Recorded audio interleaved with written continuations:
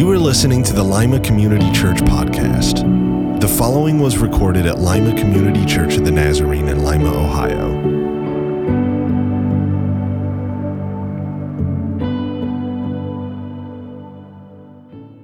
The words of Jesus are many, and in this limited series, it would be impossible for us to paint a complete picture of the Word, capital W, the Word of God, who was the Son of God, who came to us. I think it's John's gospel that says if all of the things that Jesus said and did were to be written down, not even the books in the entire world could contain them. Is that right? It'd fill all the libraries. And that's the truth. But in this series, we are attempting to look at things that Jesus said that maybe were difficult or that are confusing. Not that we can nail Jesus down as if we can somehow own or have a monopoly on the truth, but that we might be transformed by Jesus' word. And I know that I've shared my testimony here before, but in thinking about the words of Jesus this week, I was thinking about how Jesus' words have changed and transformed my own life. And for some of you, this is going to be a repeat, but I want to share this with you again. I grew up in the church. I was a person that has always been a part of the church in some capacity in my life. And for a majority of my life, a majority of my friendships have been people within the church. So I, by virtue of all these things, am someone that you would consider very religious. Does that make sense? Any religious people out there? I feel like the religious people always get thrown under the bus, but I'm a religious person in that sense, you know? My sense of being in the world has been very religious from the time that I was very young.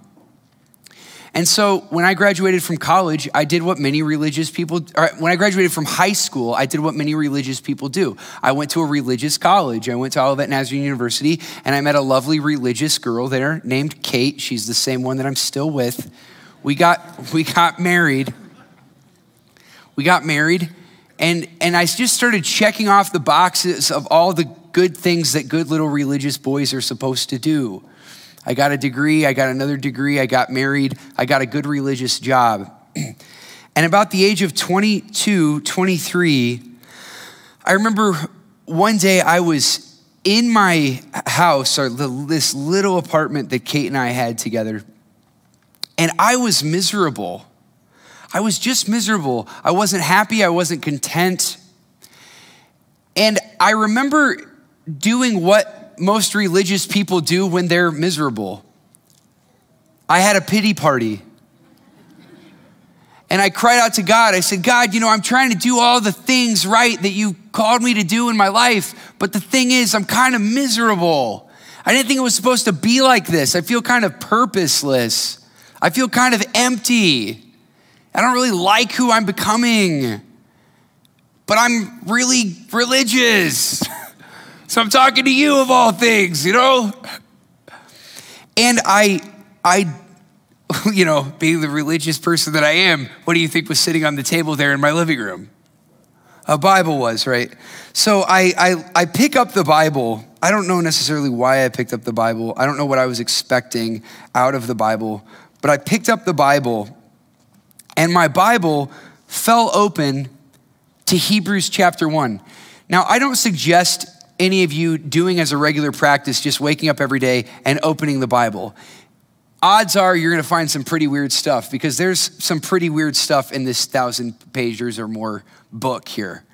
But on this particular day, when I was not in the mood to pursue any sort of devotions, I just opened the Bible and it fell open to Hebrews 1, and this is what I read, okay? This is how the writer of Hebrews opens his epistle. In the past, God spoke to our forefathers through the prophets at many times and in various ways. That makes sense. That's what happened in the past. I'm thinking to myself at this point, well, Lord, I know that. It'd be good to get something for right now, Well, then verse 2, but in these last days, he has spoken to us by his Son, whom he appointed heir of all things and through whom he made the universe. The Son is the radiance of God's glory and the exact representation of his being, sustaining all things by his powerful word. After he had provided purification for sins, he sat down at the right hand of the Majesty in heaven. I read that and I stopped. And I don't know that I heard a voice, but I felt a presence. And I felt this convicting thought. You're very religious, but you don't know Jesus. And if you want to know me, you're going to have to get to know Jesus. And so this religious boy who grew up Bible quizzing, Bible college essentially, education, I started reading the Gospels. And reading them in kind of a self-critical way, expecting to find things that maybe I hadn't found before, and that's actually exactly what happened. As I started reading the words of Jesus more critically, I started realizing that Jesus was criticizing people like me, religious people. And believe it or not, about a year or so into my marriage, whenever this crisis was, I was really not very satisfied with my marriage. Kate's a lovely person, But I thought that when I got married, what was going to happen is that all of my, all the emotional needs, all of my, lack of my self-understanding or whatever I lacked in, it would be fulfilled in my wife. And what I found out is that's not what happens in marriage, right? But then I started reading the Gospels and I realized, Jesus doesn't call his followers to be concerned about their own affairs as much as the affairs of others. Furthermore, if you read the companion to the Gospels, Paul's work, Paul tells husbands to give themselves up for their wives as Christ gave himself on the cross for the church. You know what I'm saying? I mean, believe it or not, when I realized that the paradigm for marriage was actually that I was to be like Jesus, to have a towel and a basin and to serve my wife, it actually changed my marriage. This isn't a sermon on marriage today, but married people, you should consider it. Instead of thinking about changing them, why don't you think about changing you, Maybe God's got work to do on you. And honestly, reading the Gospels, it changed my worldview. It changed my life. And this is actually why I'm in ministry still today, is because I believe that although there is an institutionalized version of Christianity, there is this real word of God that is sharper than any double-edged sword, that can pierce our lives and transform us. And my prayer for us at Lima Community Church of the Nazarene in 2021 is that we would allow God's word to pierce our hearts and transform us. Jesus always asked that question from Isaiah. He always quoted Isaiah, that line, "You'll have ears to hear, but be never hearing, eyes to see, but be never perceiving." I pray that God would give us divine insight that we might be able to see, be able to hear in these days. My story today is from Matthew chapter 12. If you will, open your Bible with me. Go with me there. We're going to read a strange story today. And I must confess to you, I usually, when preaching, have a question that you can write down, or points, or I'll tell you, this is sermon number 1 or sermon number 2. Or something like that, because that's good pedagogy. That's good teaching. That's effective communication. I don't have that today. We're just reading this story and we're just gonna walk through it. We're gonna see what happens. I mean, it's not random. I have some thoughts. Just in collecting them, there was nothing witty that came to me necessarily, Or someone's like, "Oh, I'm gonna say this," and they're gonna be like, "Oh, that was smart," It's none of that. It's just, we're just reading this kind of weird story in Matthew chapter 12. So turn your Bibles with me. You can read it on the screen if you don't have one with you. Then they brought to him a demoniac. That's a person who was possessed by demons. They're bringing this person to Jesus. So they brought to him a demoniac who was blind and mute. I mean, 3 strikes and you're out. Possessed by demons, can't see, can't talk. Bad situation here, okay? They brought to him a demoniac who was blind and mute, and he cured him. That's what Jesus did. He cured him so that the one who had been mute could speak and see. All the crowds were amazed and said, "Can this be the Son of David?" But when the Pharisees heard it, they said, it's only Beelzebul, the ruler of the demons. It's only by Beelzebul, the ruler of the demons, that this fellow casts out the demons. He knew what they were thinking and said to them, every kingdom divided against itself is laid waste, and no city or house divided against itself will stand. If Satan casts out Satan, he is divided against himself. How then will his kingdom stand? If I cast out demons by Beelzebul, by whom do your exorcists cast them out? Therefore, they will be your judges. But if it is by the Spirit of God that I cast out demons, then the kingdom of God has come to you. Or how can one enter a strong man's house and plunder his property without first tying up the strong man? Then indeed the house can be plundered. Whoever is not with me is against me, and whoever does not gather with me scatters. Therefore I tell you, people will be forgiven for every sin and blasphemy, but blasphemy against the Spirit will not be forgiven. Whoever speaks a word against the Son of Man will be forgiven, but whoever speaks against the Holy Spirit will not be forgiven, either in this age or in the age to come. Either make the tree good and its fruit good, or make the tree bad and its fruit bad, for the tree is known by its fruit. You brood of vipers, how can you speak good things when you are evil? For out of the abundance of the heart, the mouth speaks. The good person brings good things out of the good treasure, and the evil person brings evil things out of an evil treasure. I tell you, on the day of judgment, you will have to give an account for every careless word you utter. For by your words you will be justified, and by your words you will be condemned.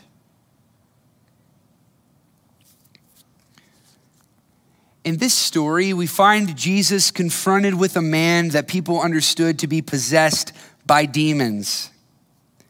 And either these demons had made him blind and mute, or these are just different isolated conditions that he has all at one time. We don't really know, but the fact of the matter is he has 3 simultaneous problems, and Jesus heals all 3 problems simultaneously, which is really quite an amazing miracle. I mean, it's a pretty big one. This is an amazing thing. It's a shame the miracle only gets 1 verse in the text. Everything else is the commentary after it. So I just want to kind of like lift it up, maybe give a shout out to the Lord. That was a pretty good one, you know. Throughout the Gospels, I think that it's important for us to recognize that exorcism, the driving out of demons from individuals, is one of the most significant signs, possibly the most significant sign, that Jesus has the power over the dominion of darkness in this world. If you read Mark's gospel, I mean, he's casting out demons in every other page. I mean, it is just everywhere. And he comes proclaiming the kingdom of heaven is here. And because the kingdom of heaven is here, the kingdom of darkness must be demolished. Now, in the ancient world, people attributed personal maladies, sicknesses, and mental illnesses to demonic forces much more readily than you and I do today. So someone who had a case of bipolar or schizophrenia or many other conditions found in our DSM-5, right? Yeah. It would be designated by the folks of ancient times as a demonic condition, as someone having demons. Now, I don't want to make little of the biblical text or say that these people are not understanding the world correctly.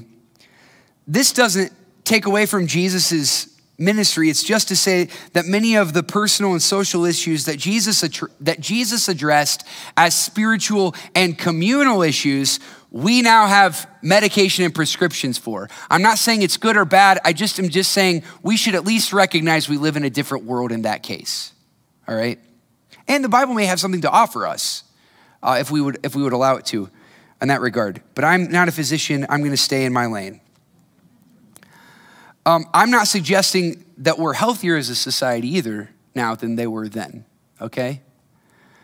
I'm just saying exorcism in Jesus' day was a much bigger business than it is today, all right? When people have the issues that I named previously, they don't come to my office. They're like, what's he gonna do? He does religion. You know, this guy does spiritual stuff. We gotta go get the actual problems taken care of, you know? So, but these people, they would bring these individuals to healers, to religious folk.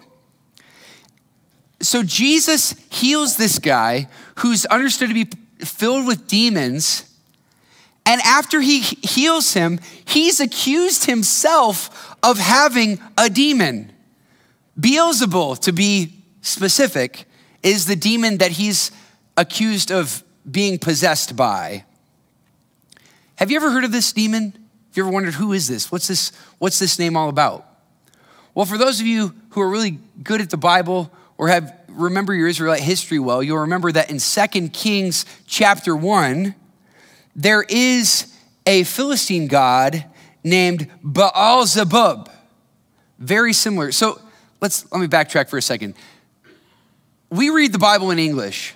The New Testament was given to us in Greek. We understood Jesus probably wasn't walking around Palestine speaking Greek. He was probably speaking Aramaic. And when he was reading the Bible, he was reading that in Hebrew, the actual language of the Israelites. So in translation, words often get lost or misconstrued or something because you have different vowels and different consonants, right? But this name, Beelzebul, is one that is present in kind of all three languages and texts. So in 2 Kings chapter 1, the king Ahaziah falls down, he gets really seriously hurt, and he calls on this god, Baal-zebub, to heal him. And Elijah confronts him and says, you should have asked God to help you. Sorry, out of luck, and the guy dies, all right? Well, later on, it's understood in New Testament times that Beelzebul was either the chief of demons or actually Satan himself. So when these guys say, this guy has a demon, Beelzebul, what they're saying is, this guy is governed by the prince of demons. The principality that is governing Jesus is darker and more strong than whatever he put out of this guy, right? Does that make sense? So whether Beelzebul was actually Satan or just the most significant of demons, Jesus here is being accused of being possessed by a demon, which is just amazing. Jesus heals a man of a spiritual problem, and he himself is accused of having a spiritual problem. Do you know what people with religious power often do when they feel threatened? Do you know what they do? They accuse the individual of threatening their ego of having a spiritual problem. In our world, we have come to recognize a term called spiritual abuse for what happens to Jesus here. Jesus was being spiritually abused by the people who were in power over him, the people who were leading the synagogue. Jesus healed someone in their synagogue, and they, who had authority in the synagogue, said to everybody, hey, you guys, this guy Jesus, don't listen to him. He's actually got a worse demon than the demons that he just cast out, right? I don't know about you, but if I'm in this situation where I just heal this guy who's like been blind and mute and had demons, I'd be pretty ticked off at the religious leaders. I'd be pretty personally offended. Any of you out there get offended easily? I mean, this is something that would offend somebody who doesn't even get offended easily. You know what I'm saying? I mean, this is kind of offensive. But you know what's interesting? Jesus chooses not to be offended. Jesus doesn't shut down. He doesn't stop what he's called to do. He looks in the face of his accusers and he continues to relentlessly pursue the call of God on his life. And this is not the main sermon today, but this might be the message for some of you today. Some of you spend a whole lot of your time worrying about what people think about you. Can you imagine how much ministry Jesus would not have done if he spent all of his time trying to make sure that his religious friends approved of his actions? Just think about all that he would not have done. You see, Jesus was not motivated by the approval of his religious friends, but by the approval of his Father in heaven. That's a pretty significant point there. Jesus wasn't concerned primarily with the approval of others. He was concerned with the approval of his Father in heaven. And I think it's interesting. I think God the Father recognized this. You know, there's a couple points in the story where God looks down out of heaven and is like, hey, Jesus, I see you, man. I see you down there. I just want you and everybody to know I'm proud of you. This is what happens at the baptism, right? This is what happens at the transfiguration. God says, hey, we've got Moses and Elijah here, the law and the prophets, but I want you to listen to my son. Listen to this guy. You know, as Jesus is running around and he's just getting beat up by the religious people, by the people in power of his day and age, he needs some support. And so God in heaven looks down through the clouds a couple of times in the text and just said, you get him, dude. You got it, Jesus. I'm here for you, buddy. I'm on the front row. You got it. And some of you need to know God's doing the same for you. Sometimes when you do the right thing, the people around you don't approve. This is another sermon that's not a part of the sermon that's not a part of the sermon. If Jesus, the Son of God, desperately needed the approval of his Father, how much more, fathers, do your children need your approval?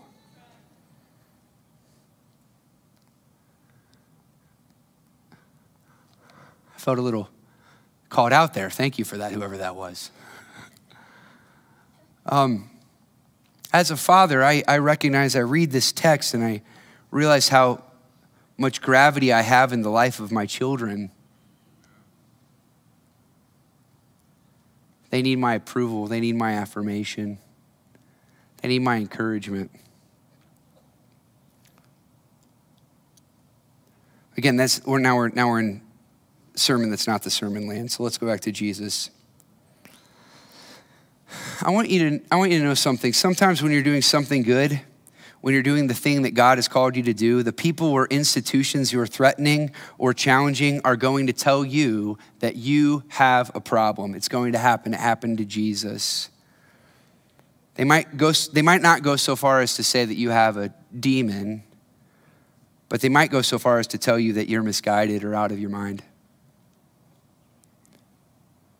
But Jesus does not allow the naysayers to define his ministry.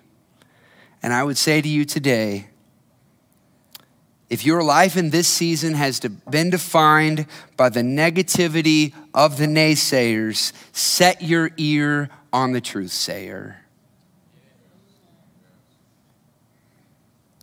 God wants to speak something to you.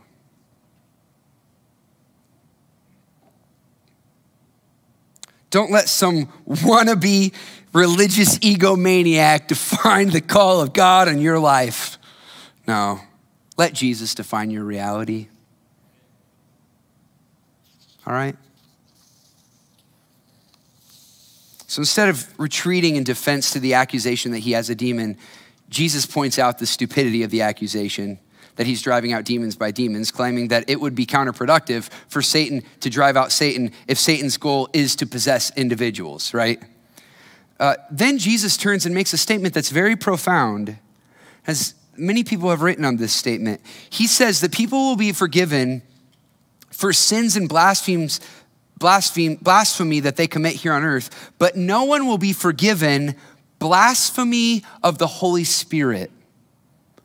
And so the question that I am actually often asked is, what is blasphemy of the Holy Spirit? In this passage, we have two spirits at work.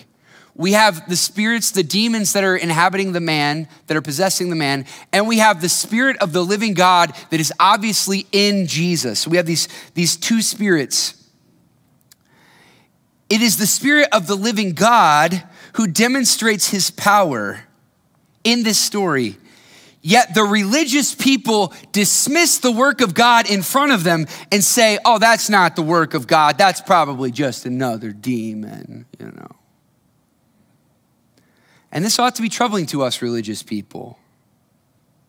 Translation: blaspheming the Holy Spirit looks a lot like dismissing the work of God that is right in front of you. Blaspheming the Holy Spirit can be not accepting the gift of God to you, can be not receiving a word of God to you. and can be dismissing a miracle of God that's happening right in front of you. Some of you are contemplating divorce right now, and God came to you via your mother, via your brother, via your sister, and spoke the words of God to you, do not leave. And you've convinced yourself that they have a demon, that they're wrong, that you've got the right idea. That, my friend, that's blaspheming the Holy Spirit. That's what it is. We have an insensitivity in our age to the black and white voice of the Spirit of God in our lives. And so you know what we do? We change churches. We go somewhere else that will tickle our ears and tell us what we want to hear because we have a consumer market of church, right? Jesus does not paint a very promising picture of the judgment for people that are not willing to have their lives altered by the gospel. And it ought to trouble you, and it ought to certainly troubles me. Furthermore, James says to me, those of us who teach are going to be judged more strictly.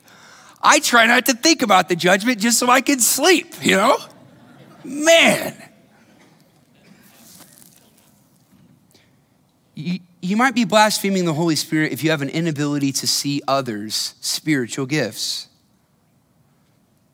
If, like the religious leaders of Jesus' day, you are convinced of your own salvation and hold little regard for the goodness of those around you that you consider to be less holy or religious than yourself, you're probably blaspheming the Holy Spirit.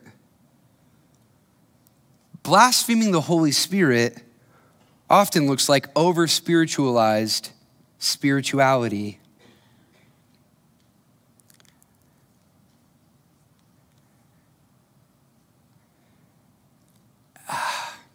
There are some of you that are going to say to me or think, or just thinking right now, or even maybe have already checked out because I'm not giving you a strong definition of exactly what it means to blaspheme the Holy Spirit. And I think that I've read a lot about the blaspheming of the Holy Spirit, and some of the problems that I have with blaspheming the Holy Spirit is that they turn into kind of dogmatic formulas of what it means to blaspheme the Holy Spirit. And what Jesus is kicking against in this very story is religious dogma that keeps people from recognizing the truth of God in front of them.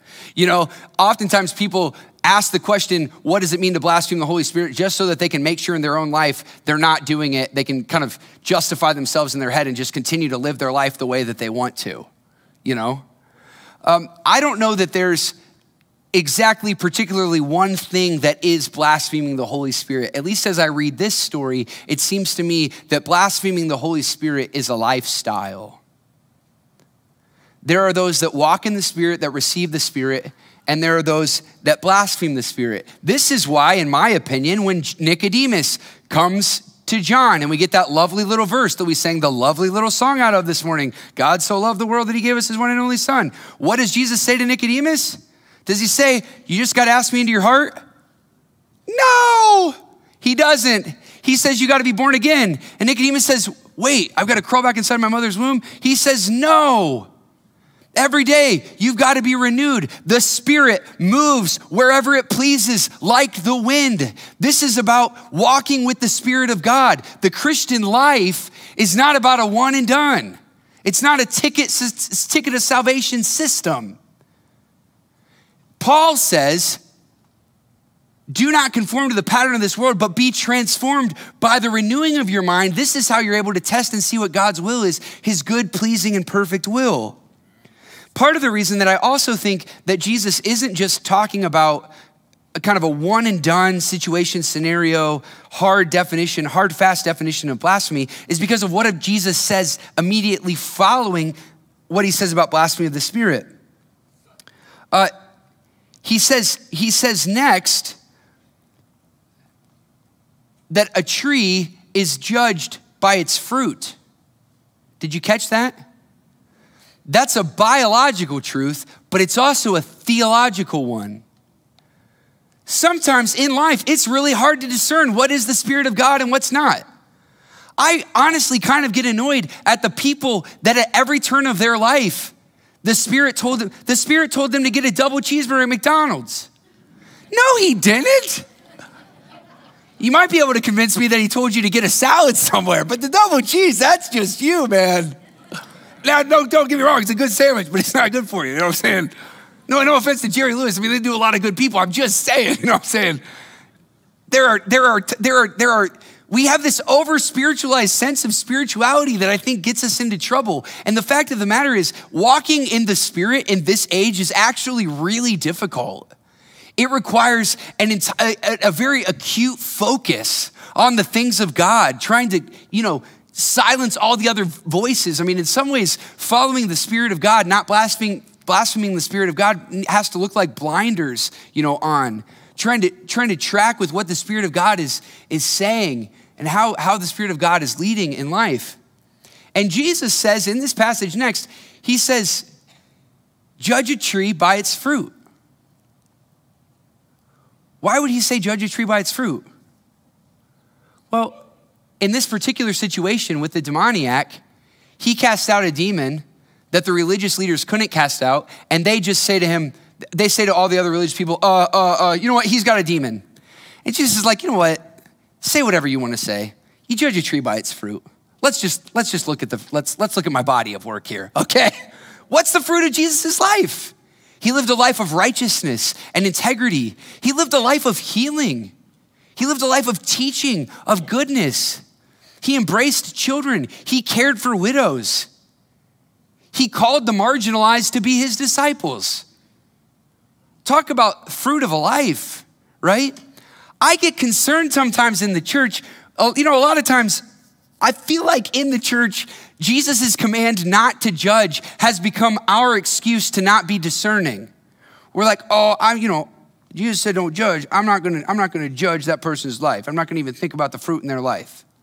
Well, Paul says the discerning person, the spiritual person, makes judgments about all things. I'm telling you, if you're about to get married, you should judge the fruit of that person's life before you wed yourself to them for the rest of your life, I mean, there are times in life when it's actually good to be judgmental, And Jesus says, judge a tree by its fruit, right? And in this story, where Jesus could take offense, he recognizes there's not going to be any good that comes from winning an intellectual argument. And so he just says, listen, you judge a tree by its fruit. And there may be some of you sitting here thinking to yourself, man, I don't know if I'm walking in the Spirit or blaspheming the Spirit. I don't even know what fruit to look for. The Apostle Paul, very conveniently, in the 5th chapter of his book to the Galatians, gives us a great place to start if you're wondering whether or not your life is producing the fruit of the Spirit. He says the fruit of the Spirit is love, it's joy, it's peace, it's patience, it's kindness, it's goodness, it's faithfulness, it's gentleness, and it's self-control, right? Religious people, are our lives producing these things in abundance? Are we at peace in our relationships with our family? Are we people that ooze joy in the world? Are we the people that people want to be around? Are we faithful? Faithfulness is a value that the older I get, the more I admire somebody that's just faithful. I feel like we've decreased the value of faithfulness in our culture. Paul lifts it up here as a fruit of the Spirit. There's something really spiritually profound about a person that gives their life to another person for a lifetime, or a person that gives their life to a particular mission for a lifetime. Oftentimes, that's evidence that someone's not blaspheming the Spirit of God in their life, but that they're following the Spirit.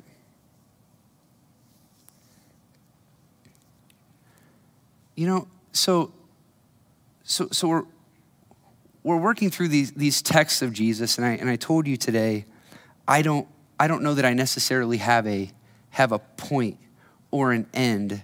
I hope that somewhere in the story you've maybe grabbed onto something, or something has been compelling to you, or maybe the Spirit of God has nudged you and said, hey, that's for me. But I do want to say something about Christianity before we go. some of you may know this. I teach a religion class at the University of Dayton. And a term that I teach my religion students, my freshman religious students, at the beginning of class is this term, the status quo. It's actually in our bumper for this series. Do you know what the status quo is? What's the status quo?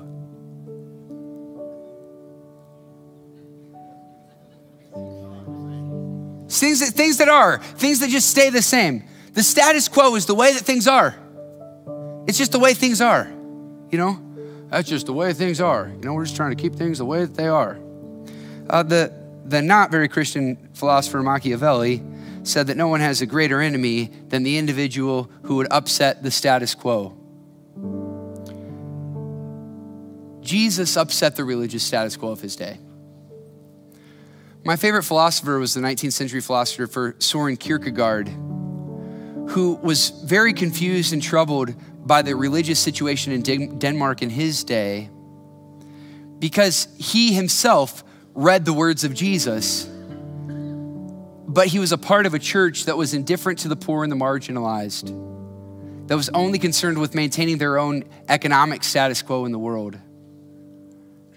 And so he put out some writings about Jesus, and he said, you know, Jesus is actually an offensive figure because when Jesus calls us, he calls us to join him in his abasedness, lowliness. Jesus was the one who was scorned and rejected by all peoples. And Kierkegaard said to the religious establishment, you know, we're a church that represents the high class, but we're not following Jesus in a real, sincere existential way. He was understood to be an existentialist. You know what the church in Denmark did? They burned his books and made it illegal to read his stuff. Why? Because he upset the status quo. If we go through this entire, series of going through teachings of Jesus, and your status quo is not upset, even to the smallest degree, one of two things is happening. Either you've arrived or you're completely missing it. And the first one is impossible. If I go through this entire season of our church life and I read these words of Jesus and I'm not compelled or convicted in any way, I might be guilty of blaspheming the Spirit of God.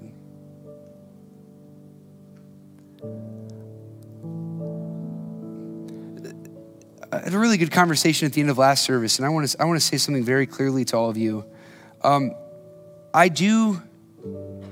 Although I don't, like some of the ancients, attribute everything in life to demonic or satanic activity, I do think that one of the greatest lies of the enemy is to try to keep us in our past, to make us feel like we have committed an unpardonable sin. And if you're sitting here thinking to yourself, I am damned because in my life, the Holy Spirit told me to do something and I know that I refuse to do it and there's no hope for me, that's a lie of the devil, okay? I want you to know that Jesus is a God of today and tomorrow and the future. He doesn't live in the past. I think Jesus even says God's not the God of the dead, but of the living. Maybe today is the day that you confess, like David, who trespassed against the Spirit of God. And what does David pray after he trespasses against the Spirit of God? He prays, God, take not your Holy Spirit from me. That is my prayer for my life. God, take not your Spirit from me. I wonder if you would stand with me. We have a few minutes. If you would want to come and pray today at the altar, if you can feel compelled to respond to the voice of God in your life, I want to just invite you now.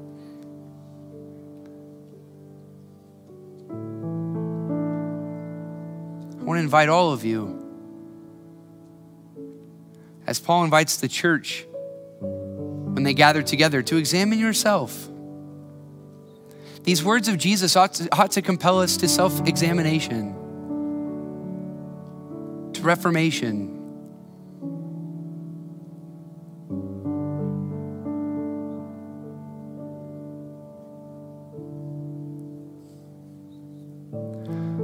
Lord Jesus, we need to hear from you. We need your voice.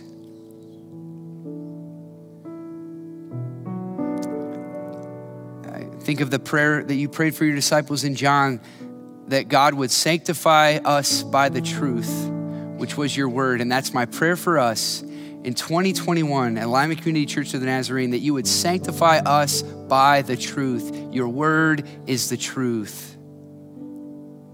Lord, help us to be humble. Help us to be discerning. Help us to know what it is to follow your voice. Help us not to blaspheme your spirit in these days. And may our lives produce fruit, good fruit in this world. We pray this all in the name of Jesus, who is the truth. Amen. My prayer for you this week as you go is that you would be able to discern what God's will is, his good, pleasing, and perfect will. And God bless you. Go in peace today.